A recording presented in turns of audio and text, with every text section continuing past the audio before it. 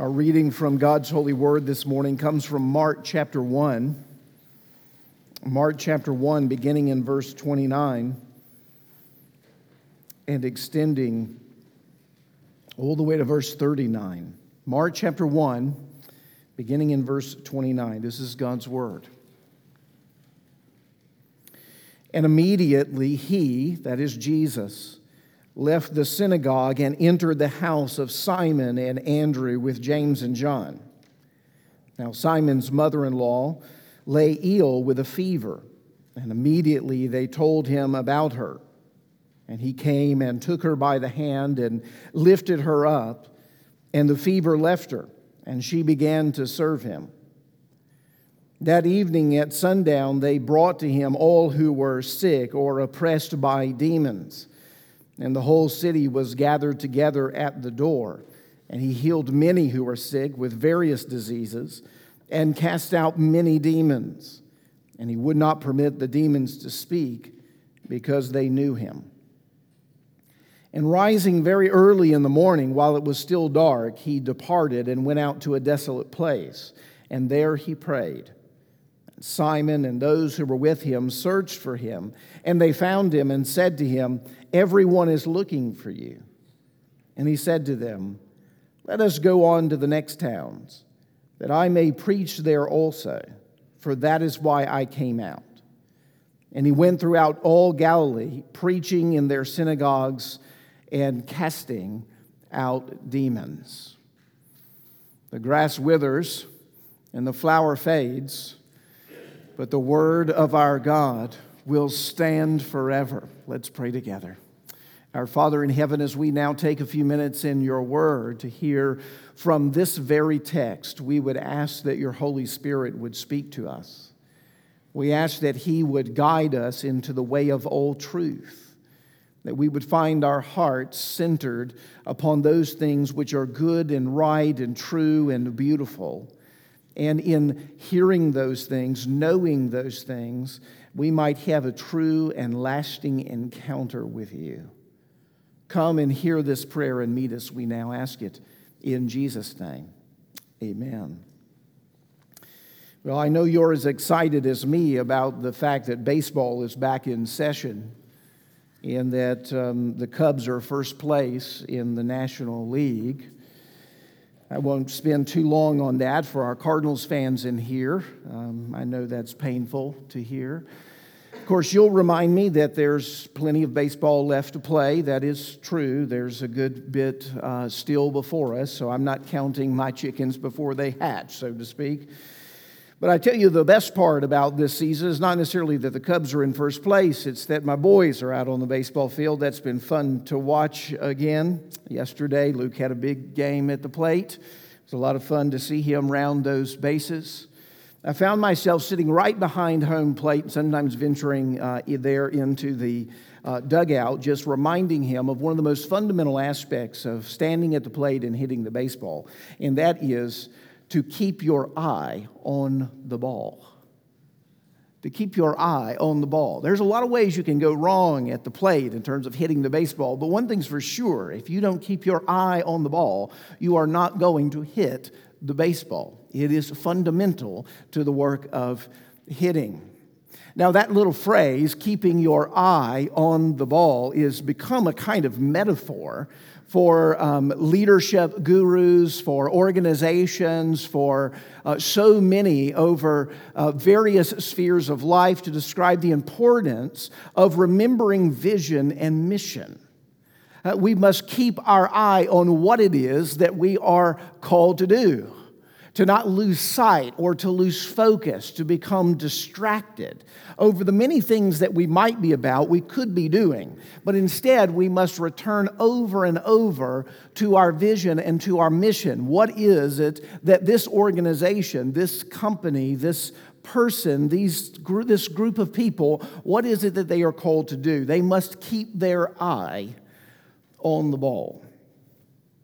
As we look at Mark chapter 1 this morning, and this section in Jesus' ministry, just one single day, in fact, the very first of the days of his ministry, he's going to have many of these days. It's a long day.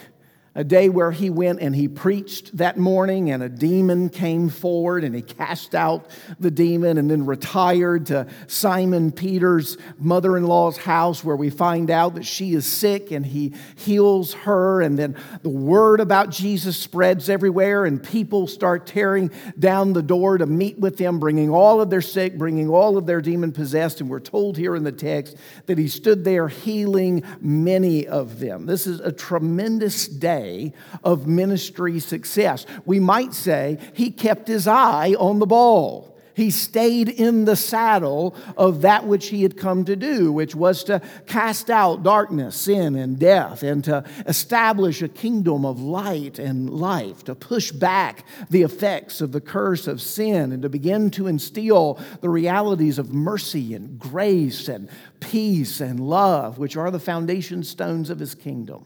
We might say to ourselves that Jesus, as we look at his first day in ministry, he has kept his eye on the ball. But I'd like to suggest to you he's also recognizing at this very early stage in his ministry a temptation that every one of us face. And that is the temptation for mission drift.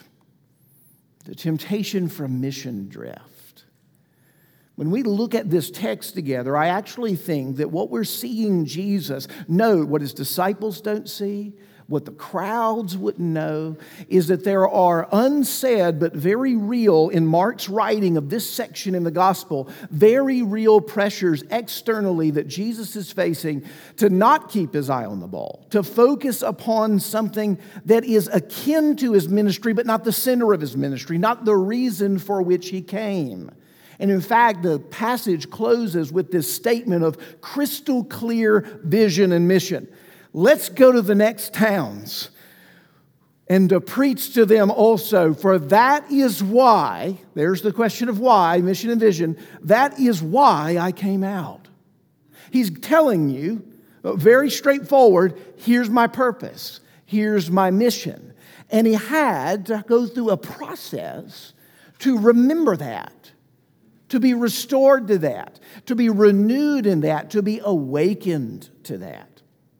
I think we see two things in this text related to this very reality as we watch Jesus stay on mission. We see the reality of temptation to mission drift, and then we also see a pattern or a process for mission renewal.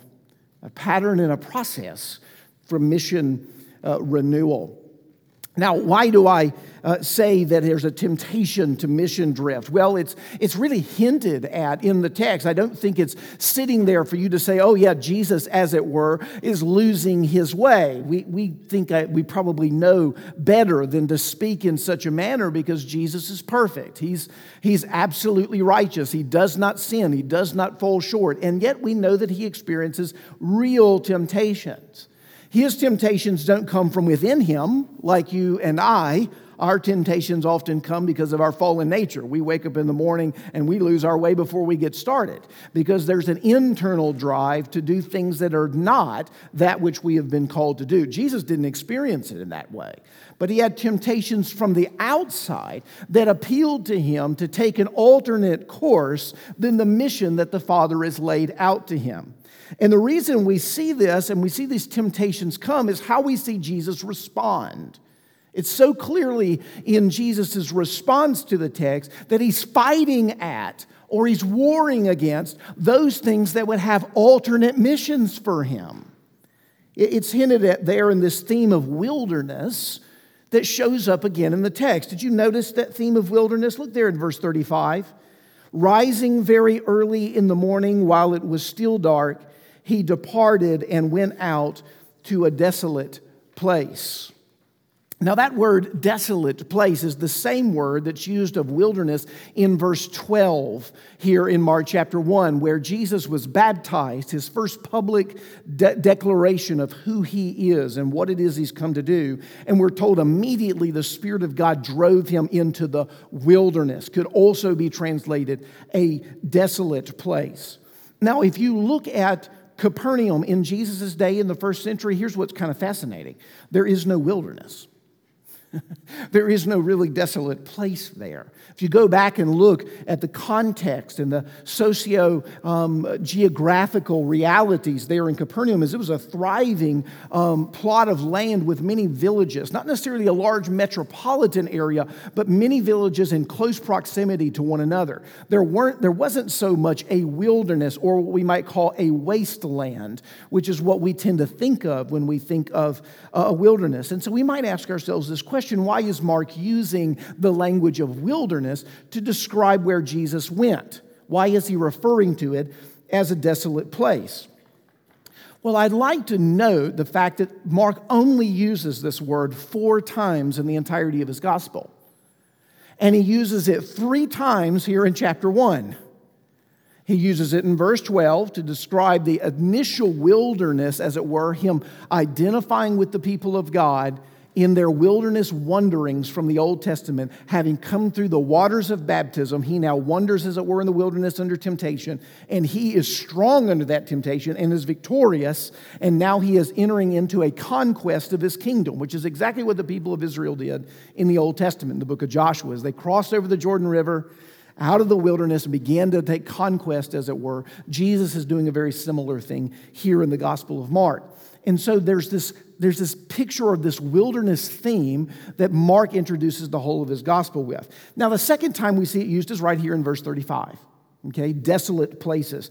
The next time, if you've got your Bibles open, you can actually look down to verse 45, and you'll see after he heals the leper in the next passage, he can no longer go into the cities or into those thriving villages because his popularity is too great. The mobs will just get him. And so he now has to labor in the desolate places, is what it says. So same language is there. The next place is in Mark 6. And this is where his disciples go out on their first ministry tour. He sends them out, and we read in the other Gospels, they're wildly successful. They saw, Jesus see Satan fall like lightning as they go and cast out demons, and they heal in Jesus' name, and they come back with all these reports of ministry success, and Jesus says, yeah, let's go away to a desolate place. Let's go away to the wilderness. Now, here's what's interesting. Why do I tell you all of that with regards to the use of the Gospel of Mark? There's a wilderness theme in Mark. And the wilderness, as it's marked here in chapter 1, is the place that Jesus goes to remember what he's been called to do. It's the place that he goes to remember what he's been called to do. The initial wilderness is that he's been declared by his Father as the Son in whom he is well pleased, and he's sent, he's driven right by the Spirit out in the wilderness. He's on mission. The Spirit is driving him to go on the mission. He's tested and he's tried by the evil one himself, and he's victorious. He's fulfilling his mission. The first obstacle is down. But throughout the Gospel of Mark, he will go to the wilderness, and each time he goes personally there, or he brings his disciples with him there in order to renew their mission, to remember why it is that they've come. Now, here's why this is very interesting. Notice in each of those instances what drives him into the wilderness. The day before, he's had radical success. Radical success. His approval ratings are through the roof. People love him. Everywhere he goes, they mob him. And in each of those instances, what does he do? He departs from them.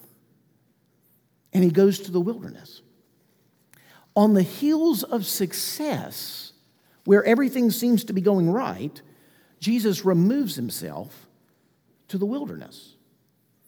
Now, I read a few years ago a book by Peter Greer and Chris Horst that's called Mission Drift, the unspoken crisis that faces leaders and churches and charities and many different organizations. The book does a lot of research on why organizations, he uses the Pew Charitable Trust, for instance, lose their way, and their founding principles don't seem to carry them through and sustain them lastingly. And he notes this true of churches, he notes this true of denominations and nonprofits and many others.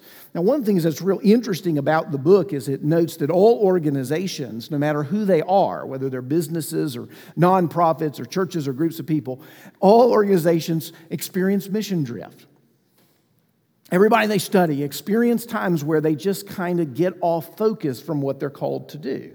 Now, this is obvious, this should become very obvious to all of us, is that organizations, as we like to speak of them, they're like this third entity out there. Like they have their own identity and culture and reality, and that's in some sense true. But what are organizations?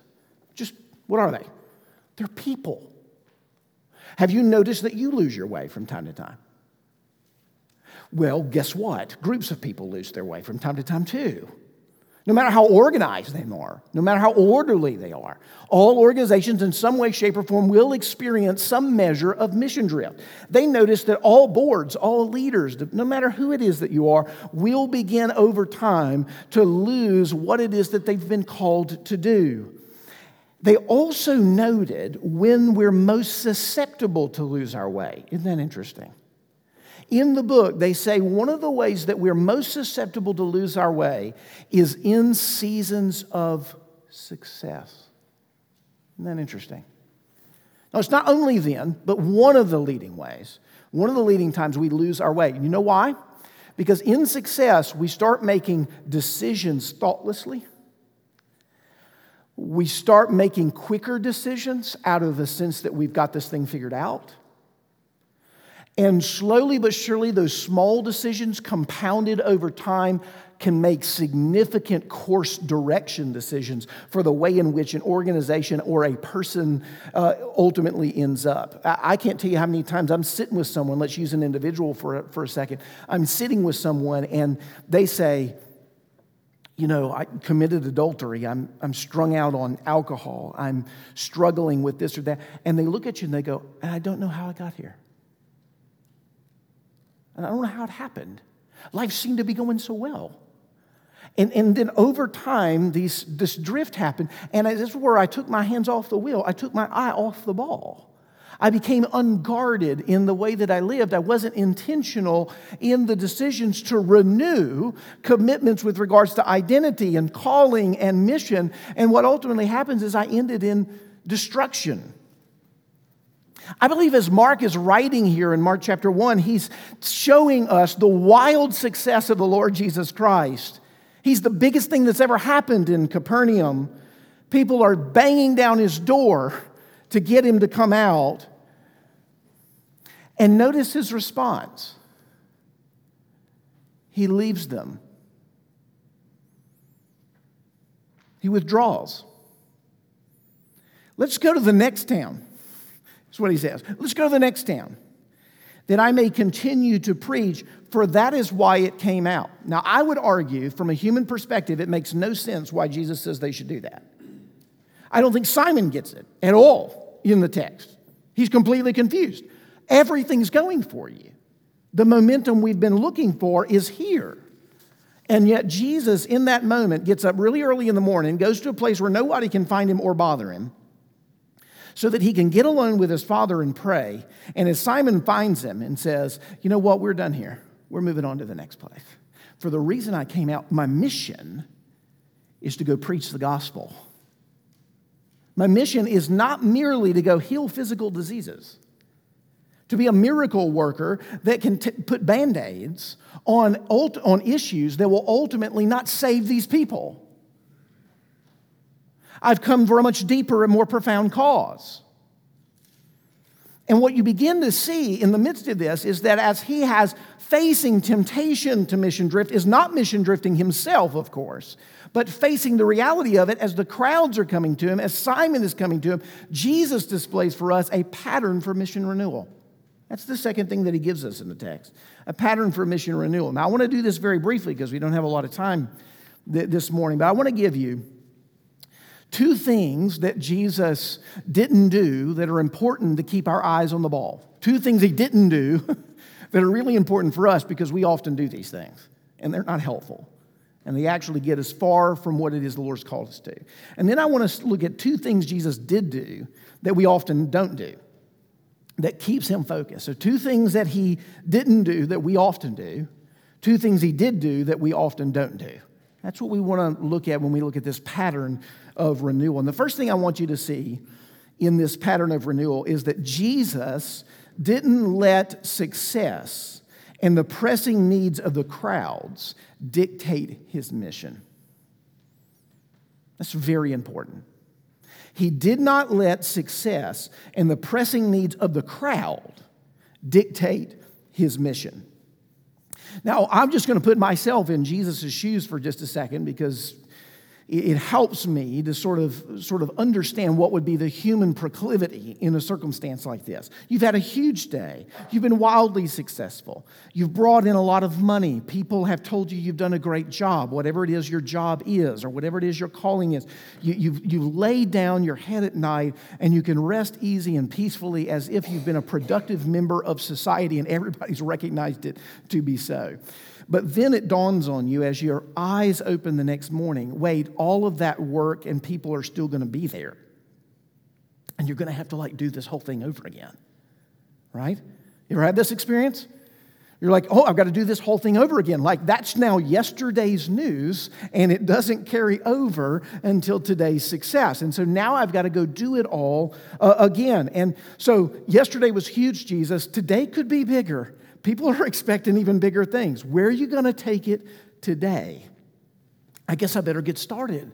I guess I better get up early, jump on it, make a plan and a preparation. I did this, I did that. In order to trump those things or to continue that momentum, I'm going to need to do this and I'm going to need to do that. And I know the crowds are going to be looking for this or that.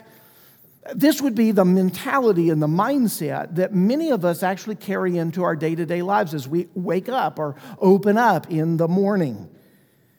But Jesus, you see, he leaves behind his public success in Capernaum and even notice the urgent needs of others to stay on mission. To stay on mission. To spend time alone with his Father in prayer. That's staying on mission. That's staying on mission. Spending time alone with his Father in prayer.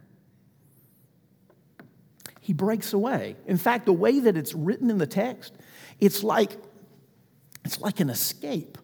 Don't you feel it? It's like he got up and he looked out the tent, Nobody's here. It's a great time to get, it's like a grand escape. He's going to disappear. He's got to get away from the people who are going to crowd in around him to dictate his daily schedule. And what we see Jesus doing, because we see as he arises out of his communion with the Lord, what does he have? Clarity about what he needs to do.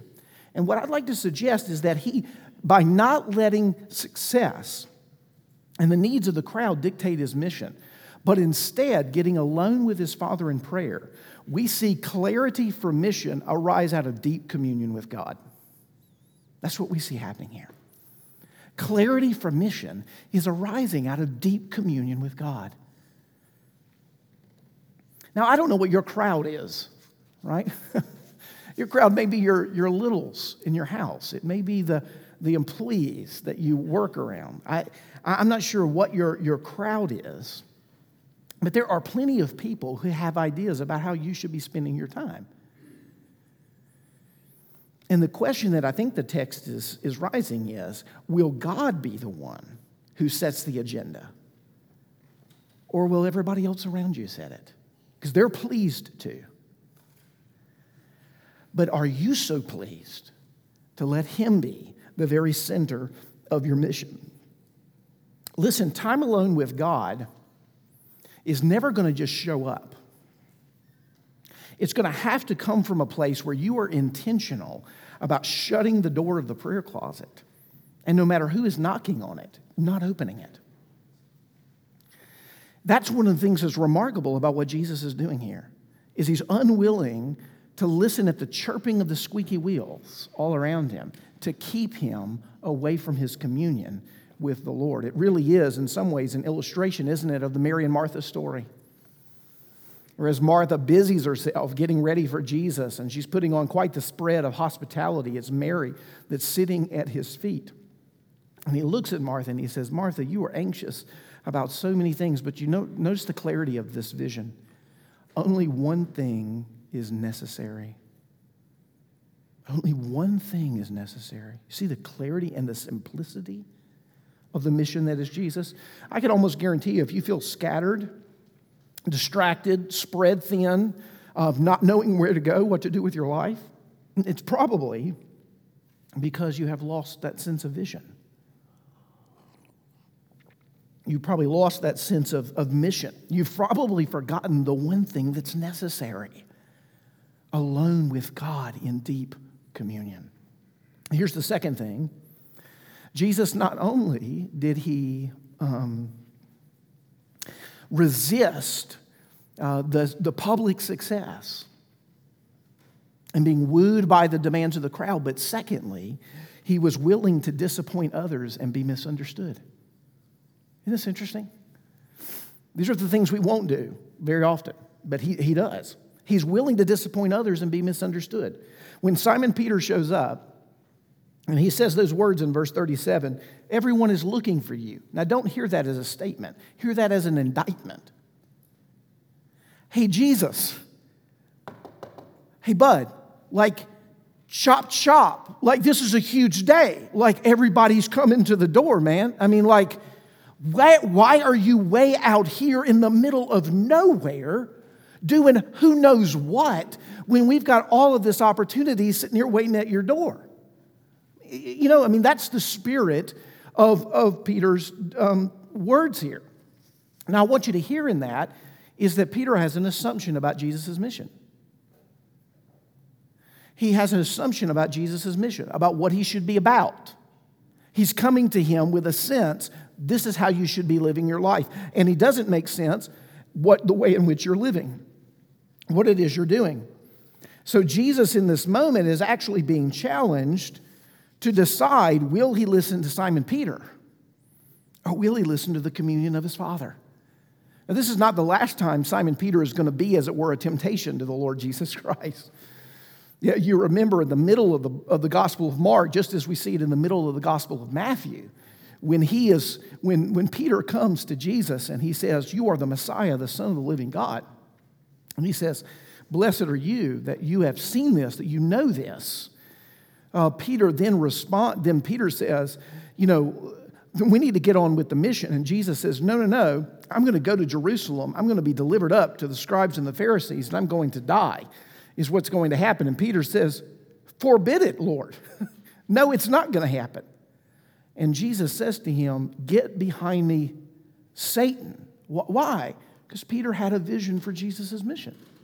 You see, but Peter thought that Jesus was going to be a political ruler, that he had come to establish or reestablish the people of Israel as a beautiful political entity that was going to put all of their enemies underneath their boot, so to speak. And so he acts, doesn't he, like a campaign manager.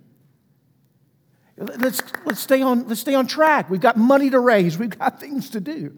Don't you realize, CNN and Fox News, and everybody's going to be there, and they're going to be talking about this particular event, and here you are out in the middle of nowhere. It's like you're not capitalizing on really where the success of the mission is. And Jesus is saying, mo contraire, mo frere. I am on mission right here because I am more interested in pleasing my Father than pleasing man. I'm more interested in prioritizing what my Father prioritizes than what men say my schedule should prioritize. I am willing to disappoint others and be misunderstood in order to beat to the tune of the drum of my Heavenly Father. Okay? So we see Jesus doing two things I think are very hard for us, but are very important to stay on task. Not let the pressure of the crowds and the pressures of the responsibilities, nor let disappointment of others and being misunderstood by others keep us from doing what it is that we know we're called to do. And for some of us, that's going to be extremely difficult, right? We don't want to have anybody disappointed. In fact, we think of our mission as making everybody happy or making everybody pleased, which the Bible never tells you that's your mission. It says, please the Father. Walk according to the Lord. And what that means is a lot of times you're going to make decisions that are going to be confusing to others. They're not going to understand why it is. You choose to not do this, but you choose to do this. And that's going to sometimes cause disagreements. It's going to cause frustrations as it does within the disciples regarding Jesus. Jesus is willing to face that and continue to stay on mission. But here I want you to see thirdly and positively, notice what Jesus does. He determines to get alone with his Father no matter what. He determines to get alone with his Father no matter what. I really love the way verse 35 reads. And rising very early in the morning while it was still dark, it literally means while there was a great amount of dark still left. We could translate it that way, meaning like it's in the middle of the night he leaves, but it's early morning. And as he does so, he does in order to be under the cloak of darkness. He doesn't want anybody to see him. Ultimately, he doesn't want anybody to know where he's gone because he doesn't want anybody to bother him. He is prioritizing his solitude and his time with God over everything else. Now, what I want you to see in this is that he was, what I would like to call, he is giving to us a creative strategy for communion with God. A creative strategy for communion with God. He's going to great lengths to be sure that he will not be bothered, and he's still bothered. We're going to see that a couple of times in the Gospel of Mark. That's actually going to be encouraging to some of us in here who are constantly bothered every time we try to get alone with the Lord. You're going to see that Jesus dealt with that with regards to his own Father.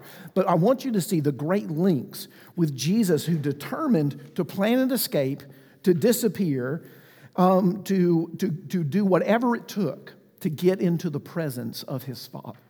This is what he prioritized. This is what he looked to. He understood this as essential to the work of his mission. We've got to remember, because in the back of our minds, we have Jesus as a little bit like Superman.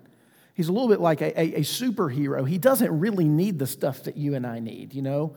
He's God in human flesh, but he's really more God than human. He's really not that needy. That's not the way the Bible presents him at all, does it?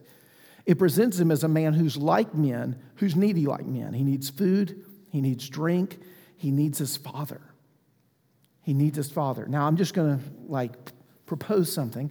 If Jesus, who is perfect in God, needs his Father in prayer and has to get up very early in the morning, even while it's dark, to spend time with him in order to answer the rest of his day's mission, that we who are sinful and lost and easily stray might also need to do the same.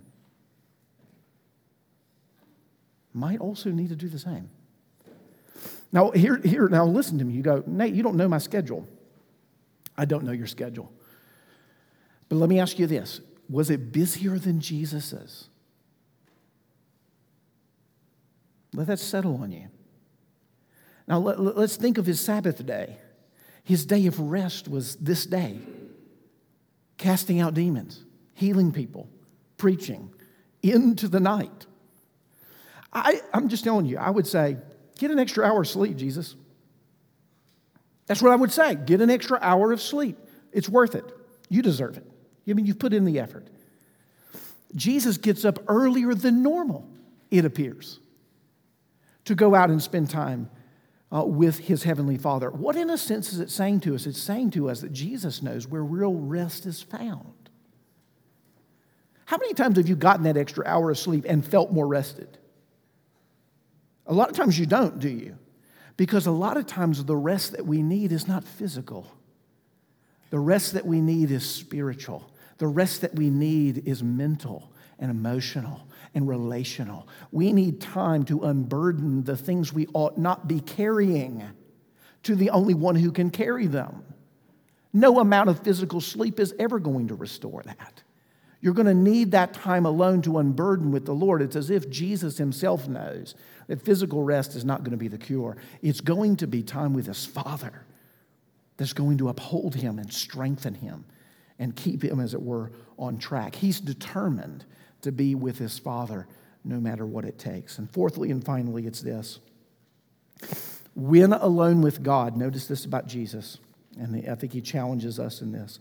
Pray until you meet God. Now, I'm making a distinction there. When you're alone with God, pray until you meet God. I just think it's so important that we see Jesus is praying in this text. He's praying in this text. Now, mainly it's part because we're Reformed Presbyterian types that I'm making this application. But typically our group, if we're to have characteristics within our group, we're Bible people. We love the Scripture. We love the study of the Scripture. We're kind of heady and kind of academic and pretty nerdy and goofy, all right? That's normally our tribe. That's normally our type. And so, do a Bible study. Everybody shows up. Everybody comes. People love to see new things in the Scripture. We love insights. We want to lodge them away, right? That we want to spend time in the Word of God. Now, I hope that you've been around me long enough to know I'm not in any way dissing on the study of the Scripture. I'm geeking out right along with you all of the time on the Word of God. But I would suggest that maybe some of our times with the Lord, our so-called quiet times, look a little bit like read some passage of Scripture and tack a prayer on the end before you go. Does it look a little bit like that sometimes? Do you find you can spend more time reading the Scripture and less time talking to God and communing with Him and actually spending time with the Lord? I think that's often the case for so many of us. In fact, I would say in some sense, Scripture reading, if you can hear me correctly in the way that I'm meaning this, Scripture reading it can be a little bit more protective and shielded, and prayer is more vulnerable and intimate. That's why it scares us. It's why when we get in a room, we're more than willing to read Scripture, but don't ask me to pray. Because it's almost when we start praying what is known. The trick of our souls is up. We're exposed. And very often we don't have deep communion with the Lord, and it's shown. It's like we're talking to Him, but we really don't have anything to say. We're not really sure how to commune with Him. We have studied about Him, but we've not spent much time with Him. He's not yet become, as it were, as a bosom friend whom we love to just linger in conversation over a cup of coffee with and listen to.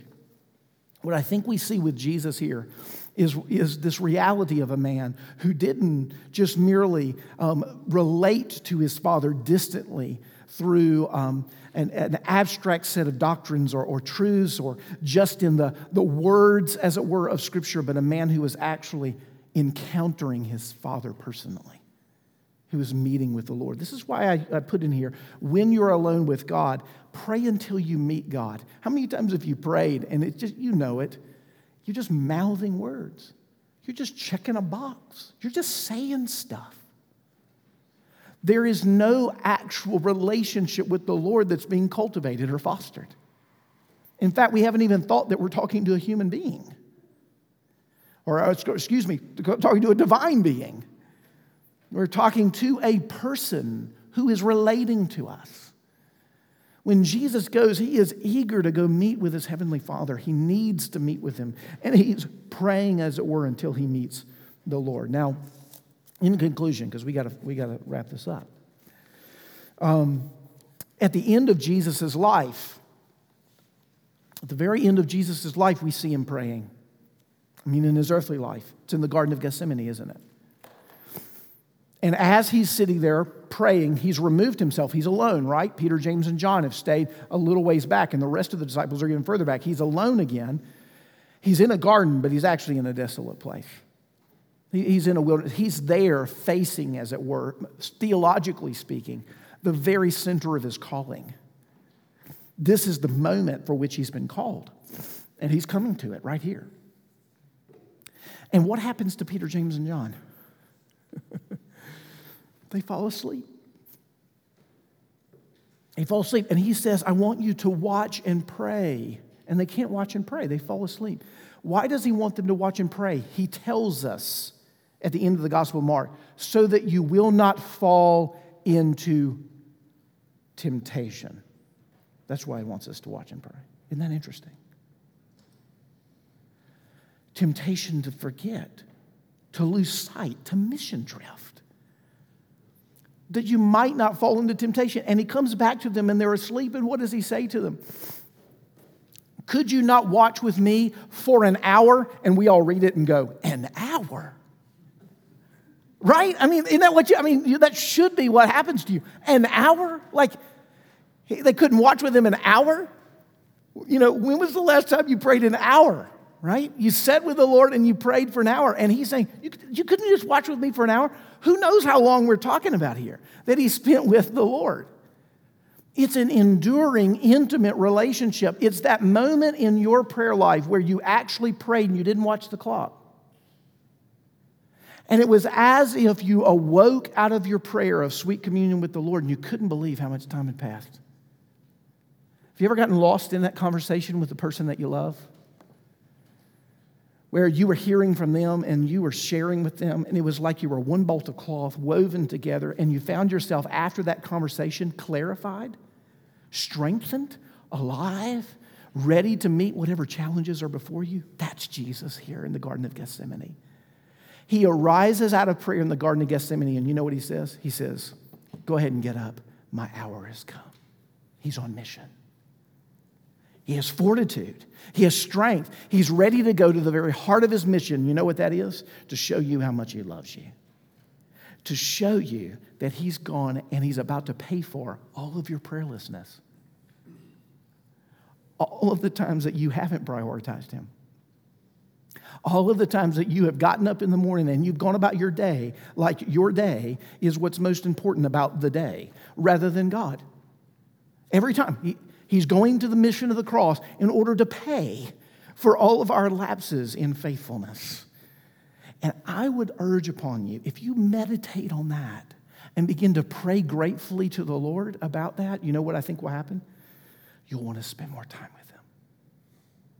Because you will find there is no one on this earth that loves you more than him. On this earth, through the power of the Spirit. He's with you right now. There is no one who loves you more than him. And there is no one who can strengthen you like him. There is no one who is looking out for your best interests more than him.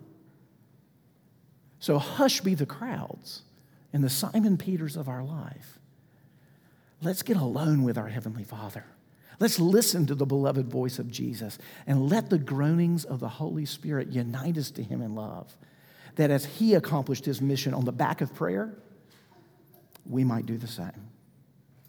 Let's pray to that end right now. Lord in heaven, you know what we need in this regard. You know the strength that we need to be able to become those who have enduring prayer lives in relationship and connection with you so that we say yes to your mission and we don't drift into everybody else's mission for us.